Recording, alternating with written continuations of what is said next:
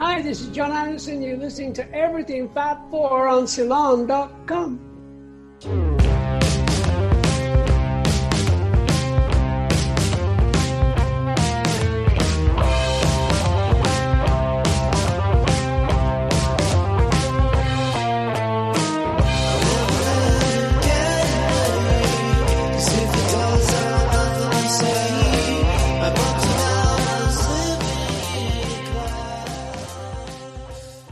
Welcome to Everything Fab 4, a new podcast focused on fun and intelligent stories about the Beatles. I'm your host, Ken Womack, music culture columnist for Salon.com and a Beatles scholar and historian. No other band, or popular phenomenon for that matter, has enjoyed the global impact of the Beatles. They are part of our human fabric. They created an enduring music that brings people together, and just about everyone has their own Beatles story to tell. Some that are surprisingly deep and unexpected. With each episode, we'll be featuring a new guest to share their Fab Four journey, along with amazing theme music from Black Rabbit. Remember, it's a Beatles world, and everybody has a story. And I just kind of realized that they were as amazing as, people said they were, but for different reasons, really, for me. It wasn't necessarily that they were some sort of geniuses. They were a band that were given everything and then were just told, do what you want. They had the confidence of, 20 men. And I think it's just kind of magical thinking about it in that way, that anyone could do, anyone could be the Beatles. Today's guest is a British writer who found her own path in learning to appreciate, even to love, the Beatles. Stephanie Phillips is a London-based arts and culture journalist whose work has been featured in outlets such as The Independent, Time Out, The Wire, The Quietus, Noisy, NME, Kinfolk, and M Magazine. She is also a member of the black feminist punk band Big Joni and is part of the collective behind Decolonize Fest, a London-based festival celebrating people of color in the punk scene. Her essays have appeared in non-fiction anthologies such as On Bodies, Women Who Rock, and Under My Thumb, songs that hate women and the women who love them. Phillips' nonfiction book project, focusing on the work of Solange Knowles, will be published by the University of Texas Press in 2021. In her January 2019 essay on loving the Beatles as a black woman, Phillips discovers a way to relate to the Beatles, even though, as a woman of color, their version of Britishness didn't reflect her own experience. Welcome, Stephanie Phillips. Well, your Beatles story is one that's very different from most who come from a kind of manic fandom. Yours comes from a very different place, right? I guess it was just kind of a general disinterest because it didn't seem to be interested in me, like the whole Beatles, the concept of the Beatles and how it was promoted and seen in England while I was growing up, especially in the 90s. It was very kind of like, it's like a 60s revival, I guess. Looking back, there must have been, but at the time it just seemed like the 60s were everywhere. So it was just that, the Beatles were the gods and, the greatest thing the British had ever done.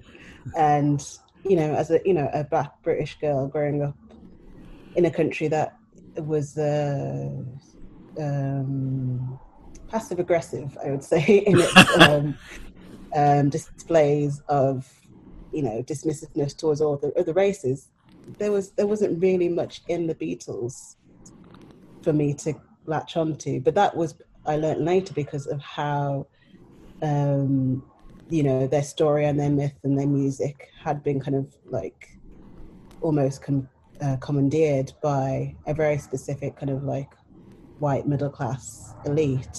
Which brings us, to my mind, to one of my favorite parts of your very, very shrewd and astute essay on the Beatles, the one where you describe the Sad Dad Army. And to give our audience a sense of the flavor of your exquisite writing, which is just great writing in itself, I'd like to read a couple of paragraphs very quickly to get your comment. They're just extraordinary. Here goes.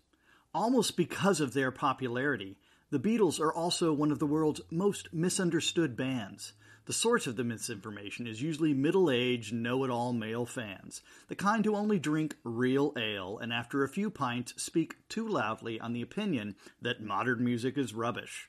These tiresome messengers of the drab bring the four down to the level of mediocrity with their lackluster covers of While My Guitar Gently Weeps and their insistence that Hey Jude is the best Beatles song. It's not, by a long stretch. This left me with the impression that the Beatles' music only sounded sickly, sweet, and terribly dated. The Sad Dad Army wreaked havoc on the Beatles' legacy, and that's even before you get into the steaming layers of toxic masculinity surrounding the band. Each member has had to answer to how they treated the women in their lives, and we all know the stories of violence and macho aggression that are associated with John Lennon. How could I love a band who perhaps didn't love women like me? I didn't know how to get over these barriers. I decided I couldn't and gave up, following my own path into the exhilarating world of the Riot Girl. Yeah, I guess so. Again, like growing up, it was that I guess you didn't really have a direct contact with the Beatles. From my memory, it was always those it was just kind of in the air. It was played through speakers at, at the supermarkets, or it was kind of like on adverts, and there was always kind of quite a few steps removed from the actual band. So I didn't really know I didn't even know what they looked like, to be honest with you. I don't think I could have, except for maybe John Lennon, because you see like the glasses and that kind of like profile. So it was kind of always quite a few steps removed, and it was always kind of seen as a very English kind of approach to music, and people kind of really loved that they were so successful, but it was almost like that success was because they were English. And then kind of as time goes on, I think people forgot the more experimental songs and then just kind of went with the very, very, very popular ones, which, like Hey Jude and While My Guitar Gently Weeps and kind of Yellow Submarine. And it just seemed like to me, it was just completely irrelevant to anything in my life. And even like, I don't know if I heard directly their songs. I probably heard a lot of covers, realistically, growing up, or just the instrumentals, so it just seemed very, very syrupy, and not really, it wasn't as kind of grabbing.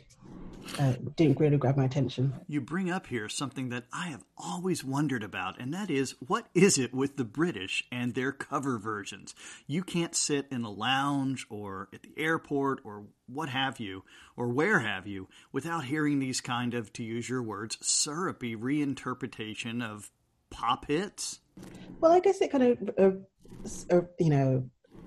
comes from that kind of pub rock scene. So, it's quite working class, and it would have been the people that would have been entertaining would have learnt the latest soul music and soul songs, but then interpreted it through their own singing style, which has been really interesting and has kind of, led to some really cool, I guess they call it blue-eyed soul, or northern soul at least, was a really cool genre in England, and was that more or less the same idea of kind of white working class people kind of reinterpreting soul songs, or reinterpreting American songs specifically, and kind of having the English lilt over it. But again, over the years, it just has become such a general staple that it becomes really regimented.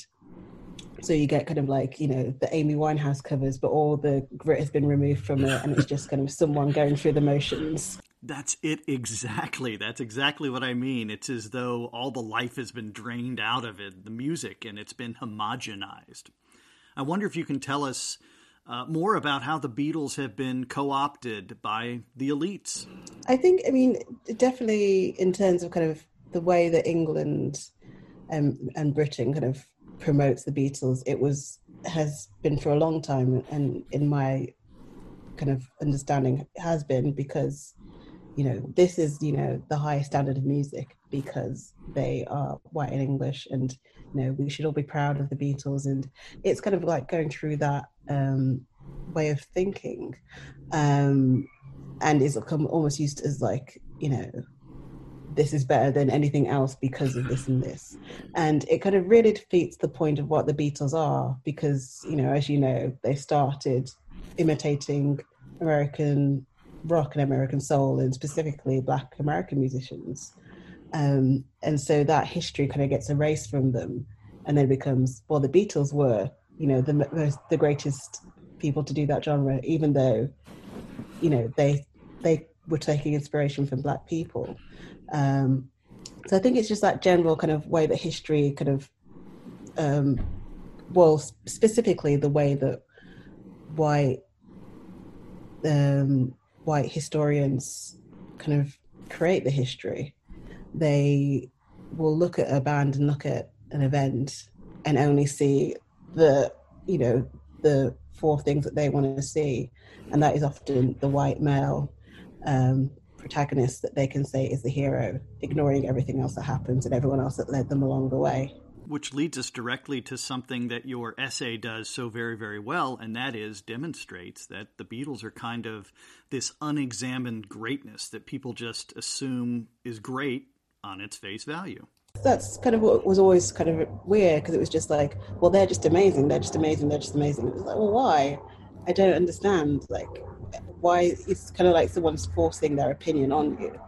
And I think, a lot of people find that very, well, it is very oppressive. And, I think that's why a lot of people, I know a lot of kind of Black British people wouldn't listen to the Beatles and still haven't, because it is just like, it's almost like another arm of the oppressor in terms of kind of that, because I mean the British have always done that in a way of kind of colonizing other places through every route that they can do, and that has also been through arts and culture. And so kind of we always want to be the best in say our music is the best, say our literature is the best, say our the TVs and films and programs and theatres that we do are the best. And it's kind of that similar thing, really, of kind of bragging that, this is the land of Shakespeare, this is the land of the Beatles. And it feels like you just want to create something yourself and run away from what people are telling you to do. And this in turn brings us to what makes your essay so very, very insightful, because you discovered the Beatles anyway. You just do it on your own terms. It was just through my general kind of like search for music. I've always been a real music lover. I kind of got into punk and riot girl music when I was a teenager. And then just over the years, I started to kind of examine more and more and kind of like look at who their influences and who their influences were. And then eventually I found Throwing Muses and the Pixies, who were American bands, both from Boston.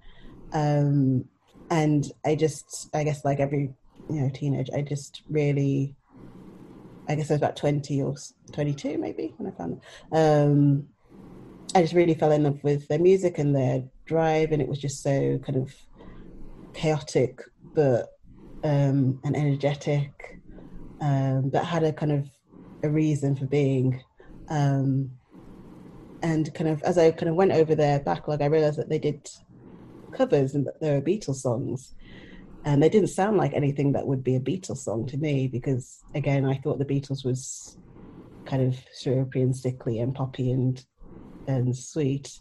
And they were kind of, I think the Pixies did a cover of Honey Pie, and Throwing Muses did a cover of Cry Baby Cry. And then I got into the Breeders, which was Kim Deal's band, who was in the Pixies as well. And they did a cover of Happiness is a Warm Gun. Yeah, that's it. Happiness is a Warm Gun. Which again didn't sound like the way, it was a lot darker of a song than I thought would be from the Beatles as I knew it. So that obviously, if all those bands covered that song, and I loved all of those bands so much, I thought it made sense to go and find out about these Beatles. And it happened to be that it was all from the same album, from the White Album. I guess maybe they were all, those bands were all friends, and they all had listened to the White Album together. They all seemed to be on the same scene, so they'd all covered songs from the same album. So I kind of hunted down the White Album, some songs from it, and listened to them.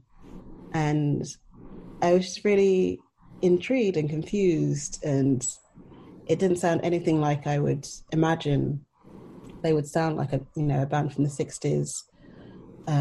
They'd been so kind of dominant in my life. It was completely different. It was, experimental and chaotic and entrancing and kind of everything that I was told that they weren't. Gritty. And gritty, yeah. And yeah, gritty and dark. And I just kept listening to it over and over. I think I found it on YouTube. And it was a really, really interesting album for me to find at that point. And it kind of, I had to admit, it did make sense. It kind of connected all these links, because then I understood a lot of pop culture references I didn't understand before. Because everything is referenced from that album. And I realized that if I wanted to be kind of as interested in music as I am, and kind of, I play music, I write about music, I had to kind of learn more about the Beatles. And just slowly over the years, I started listening to more of their records and more of their albums. And I just kind of realized that they were as amazing as, people said they were, but for different reasons, really. For me, it wasn't necessarily that they were some sort of geniuses. It was because they were a band that were given everything and then were just told, do what you want. They had the confidence of, 20 men. And so it's kind of like, what can you create when you're that confident, when you're that privileged in a way, and when you have kind of the world at your feet. And I think it's just kind of magical thinking about it in that way, that anyone could do, anyone could be the Beatles. We'll be right back with more from Stephanie Phillips. Another day is here, and you're ready for it. What to wear? Check. Breakfast, lunch, and dinner? Check. Planning for what's next and how to save for it? That's where Bank of America can help. For your financial to-dos, Bank of America has experts ready to help get you closer to your goals. Get started at one of our local financial centers or 24/7 in our mobile banking app. Find a location near you at bankofamerica.com/talktous. What would you like the power to do? Mobile banking requires downloading the app and is only available for select devices. Message and data rates may apply. Bank of America N.A., member FDIC. We're back on Everything Fab 4 with Stephanie Phillips. Stephanie, we were just talking about this idea of labeling parts of our culture as the works of genius. I wonder, why do we do that? Why are we so quick, almost in a knee-jerk reaction, to describe the things that we love as genius? I don't know. I guess there's this weird way of wanting to understand how things come to be, because I guess sometimes it seems confusing. But I guess if you ask, when I look at any interviews by, any of the members, they're just very honest. They just, they say, we put two and two chords together. We thought these words sounded nice, and then we went along with it. And it isn't really like they were kind of, doing anything in particularly different to anyone else. They were just very precise in the way that they were doing things, and they were very confident about themselves, and they knew that they were good. So I think, there's this kind of human need to kind of distinguish and have a hero, the genius that is better than the rest of us. And also I think it is, again, that kind of idea of like wanting to have the male hero, the white male hero that is kind of better than the rest of us, and that we can say, well, this will make me feel good as a white man because then I can see myself reflected. And I think that is a lot of it, in terms of kind of not wanting anyone else to be at the top because you want to see yourself reflected in your heroes. And of course, all of this transforms the Beatles into a kind of nostalgia act, right? Instead of what they really are, they become the emblem of the sad dad army, as you wrote, the ones who sit around in pubs with the right kind of ale, reminiscing about the way things used to be and the way things should be in their minds. Yeah, I mean, like, and that's the thing, like, it's kind of sad because you're listening to this music, but probably not that in depth, because if you were, you would hear it reflected in practically every band that's going around now. I mean, I don't know if there is many bands that haven't been affected by the Beatles. I mean, I was, and I didn't even realize I was being affected by them.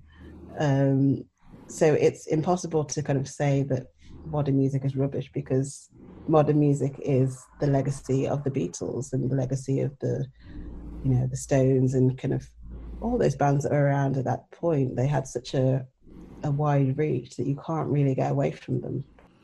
Right, and we could even be more reductive and say all the Beatles are, the legacy of the great composers who knew that you need a bass line and you needed percussion and drama and a great melody.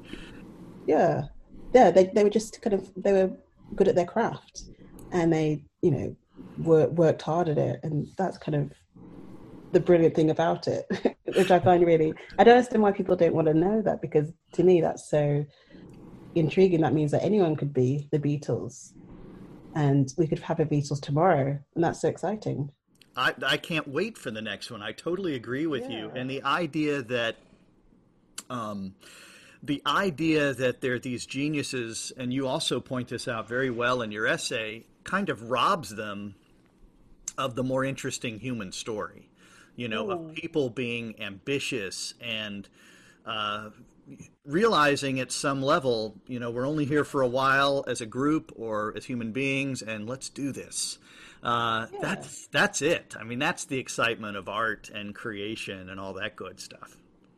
Exactly. I mean, I feel like that was kind of something that it seems like they just got, when they first got together, they knew that they were very ambitious. They knew what they wanted to do, and they worked really, really hard to get there. So to kind of take that away from them and just kind of pretend that they just happened to be this band, you know, it isn't like that. They worked really hard. So you kind of have to kind of put everything into context, I think. Sure, and then the Sad Dad Army robs potential new listeners by just accepting it as fact that they're this kind of perfect thing, and not letting people find their own entree. I love when you talk, too, about, the reality of them. John Lennon talking about his moments of violence toward women. I'm always curious, particularly in the age, right, of cancel culture. Why do you think the Beatles have not been assailed in some way, you know, by our culture, which at the moment rightly points out behavioral traits that we would prefer not to continue to mirror in culture, and in some cases cancels them, right? You know, a good example, I suppose, would be in the court of public opinion and the treatment of Michael Jackson, who obviously has well-known legal baggage and, you know, and other sorts of issues. Do we or do we not still listen to them? How do you think the Beatles have kind of escaped cancel culture? I guess, I mean, the problem with cancel culture is that it isn't really a real thing that ever, or it isn't something that is lasting in any way. I mean, people have been cancelling R. Kelly for over a decade now. He still has a job. I think someone's working on getting him in jail, but you know, it's not a legitimate thing. And you know, I think people are aware of John Lennon's past, and you know, the Beatles weren't necessarily all great to their wives. They did cheat on most of them. But it is about being aware of that person as a human being in their entirety, and not wanting to kind of strip them of their humanity. And that, you know, there was a lot about John Lennon that was very negative, and there was a lot about him that was kind of very emotional and sad, and he had kind of a difficult upbringing in some ways, and that is kind of reflected almost in his approach to life in those kind of later years. And so, yeah, I think you just have to, I think people do bring it up, to be honest, kind of every now and again, when people kind of remember. There's almost kind of like a 2-year cycle of people forget, and then, oh yeah, it comes out into it. It's like, I remember when John Lennon did this. It's like, well, yes, we remember. he wasn't that great. He admitted that he wasn't that great, to be fair to him. Sure, in his one of his last interviews, there's a wonderful Yeah. quote where he says something along the lines is, and it's sad because of the irony, you'll hear it in a moment. He says something along the lines of, "I will have to live for a very long time and be a much older person before I can really be excused for some of the things I did in my past." Yeah, I mean, yeah. wow, And that's it's, a yeah, blistering self analysis. yeah, exactly. And that's a very hard thing to come to, actually, I think, in terms of being that self-aware. I don't know many people that could do that. No. um, but yeah, I think you just have to take that person as they are. And there is a difference between the person and the art, I would say. Um, because all art is going to be here. Once it's made, it's just here. We can't really get rid of it. And it has to be kind of critiqued within its context. So you have to look at, I don't know which song, those particular songs he wrote about himself, and then be able to analyze it, looking at how he was and what he meant. And, we can't really pretend it didn't happen. That's right. And that's right. We can't pretend that the human failures didn't happen, but like you just said, we can't pretend that the art isn't made and concretized and will live forever in some interesting digital form, probably. I remember listening when cancel culture was coming for Michael Jackson, and of course the allegations are horrible. Proven and unproven, they're just horrible. And then I listened to the "Don't Stop Till You Get Enough," which is an incredible recording, right, with so much, to borrow your phrase from earlier, magic and panache. It's all there, and I can separate this terribleness from the distilled pure beauty of the moment that created that song, I suppose. Yeah. Yeah, I mean, and again, it depends on the individual and then what your connection to that artist and their work is. Because if it's something that means a lot to you, and you can kind of find a connection there, it is still going to be there. I guess we're probably not going to get rid of Michael Jackson records. I mean, and I guess we can't even. I mean, there are some, for example, R. Kelly records where the song is more or less about him liking younger women, and it's very explicitly said, and that's something that his fans have to deal with, because you can't really deny what he was talking about in the songs. So you have to be honest with yourself and be honest with the artist and come to terms with it in some sort of way. Sure, and then there's the whole issue of, you mentioned how people become fans of an artist, but then so much music is consumed by simply hearing a song in a moment in time that may have nothing to do with that artist, but is about you and your life and how it makes you feel. And maybe that's the problem for the Sad Dad Army, right? They want to feel like they did back when the Army was still doing military operations, to extend the metaphor. Yeah, I think it's definitely kind of about wanting to kind of feel youthful again, but also to just feel like you have some relevance. To me, it just seemed like it's more about wanting to be John Lennon, but not having the the guts, the wherewithal, the confidence to just do it themselves.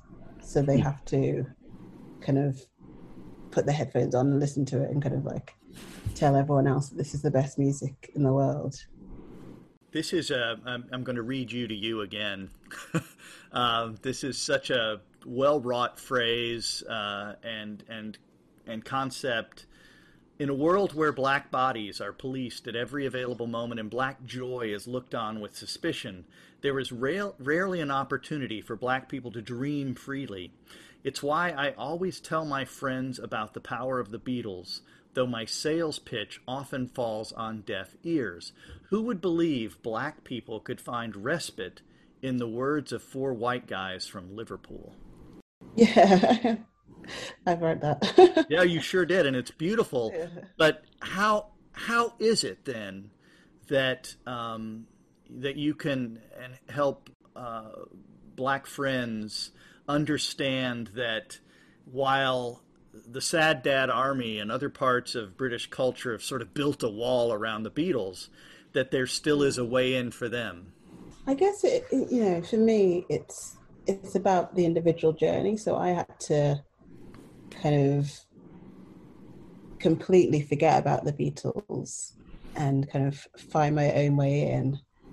And if you're kind of listening to music all the time, you will find your own way into the Beatles that's kind of relevant to you and is kind of like almost like they can kind of create their own playlist kind of on their own, just because whatever you're listening to, there is a Beatles song that is of relevance and that is kind of inspired that song.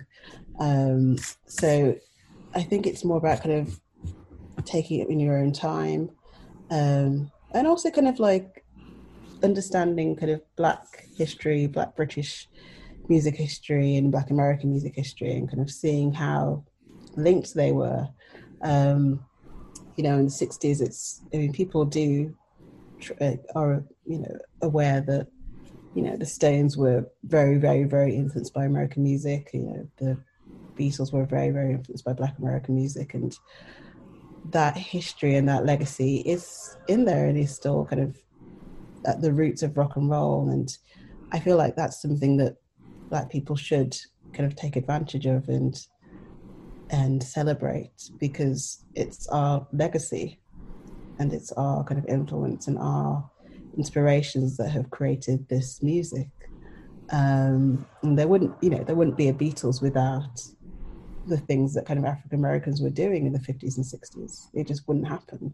So then where would you recommend people start on their Beatles journey?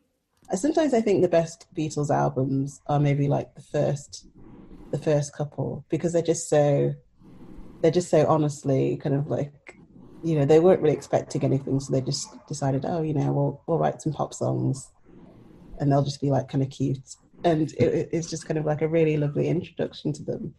But I think the White Album's a really cool introduction because it's kind of so well known. It's, people know the name, the White Album, at least. It's got really cool pop songs on it, and it's got really cool experimental songs on it, and you can tell the legacy and history and kind of understand why they are that band that they are. If we could pretend for a moment, and maybe it feels like this right now during COVID, but that you were on a desert island, what would be that one Beatles song you would want to have with you? Oh my gosh. Oh, that's really hard. Oh, it would have to be something happy, because I feel like I always live 8 days a week, because that's just so sweet. Or I Want to Hold Your Hand. Mm-hmm. But maybe I'd just be really depressed. No, I'll listen to Tomorrow Never Knows. That's a good one. And it's loaded with all sorts of sound and imagery. Before we sign off, I wonder if you could tell us a little bit about your book that you're coming out with on Solange Knowles. Yeah, so I started working on the book a couple of years ago, and it's finished now. Hopefully it should be out next year. But the book is kind of going to be looking at her life and looking at her work, and I'm going to try and argue that Solange matters to the world because she kind of took this unconventional path that was kind of directly opposite to the way that her sister went about her pop career, and kind of those unconventional kind of leaps and bounds were what led her to be the kind of artist that she is, that's kind of so important to so many people and so important to the Black community as well. That really sounds like something we can all be looking forward to, and you've already done great service to our understanding of the Beatles by helping us to take issue with the genius myth. It just makes the music more enjoyable to me, I think, to kind of feel like you're kind of really getting into what John was thinking at this moment, what George was kind of like trying to get through, with this moment. I mean, the thing that I really love about the Beatles, I realized, was that even though I'm sure they were like super, super confident guys and like really kind of, egotistic maybe outside of the recording studio, on record, I feel like I can't hear their egos. I feel like it's just, if there needs to be a drum solo here, there will be. If not, there isn't. There needs to be a guitar solo here, there will be. If not, there isn't. There's no one kind of like, no kind of that heavy rock thing of like passive aggressively playing the guitar solo for too long or too loud. It is just kind of like everyone working in tandem as a machine to make these kind of epic little pop songs. And I feel like that's really, really, really intriguing to hear, that they were able to constantly do that no matter how their relationship was at the, at the time, or what was going on in the band. It just always kind of came out as just, no ego. No ego indeed. Well, thank you so much for being here today with us, Stephanie. And if listeners would like to learn more about your work, I strongly encourage them to go to audiofemme.com, AUDIOFEMME.com, to see the Only Noise series, where they'll be able to find your exquisite essay. Thank you so much for being here with us on Everything Fab 4.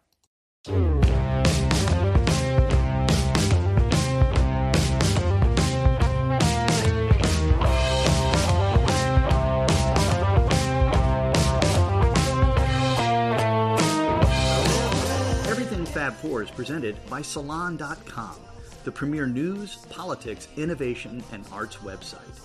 For more information about the podcast, visit everythingfab4.com, where you can learn more about our podcast and my latest Beatles-related book, John Lennon 1980, The Last Days in the Life. The Everything Fab 4 theme song, Seize the Day, is provided courtesy of Black Rabbit, the high-octane Beatles cover band and innovative psychedelic rock project from Rockaway Beach, Queens, in New York City. Like what you heard today on Everything Fab 4? Be sure to subscribe, give us a rating, and recommend the show to your friends. Plus, you can follow us on Facebook and Twitter at EF4 Podcast. Distributed by Salon, Everything Fab 4 is a Wonderwall production, with editing and post-production assistance from music industry and communication students at Monmouth University. Remember, it's a Beatles world, and everyone has a story.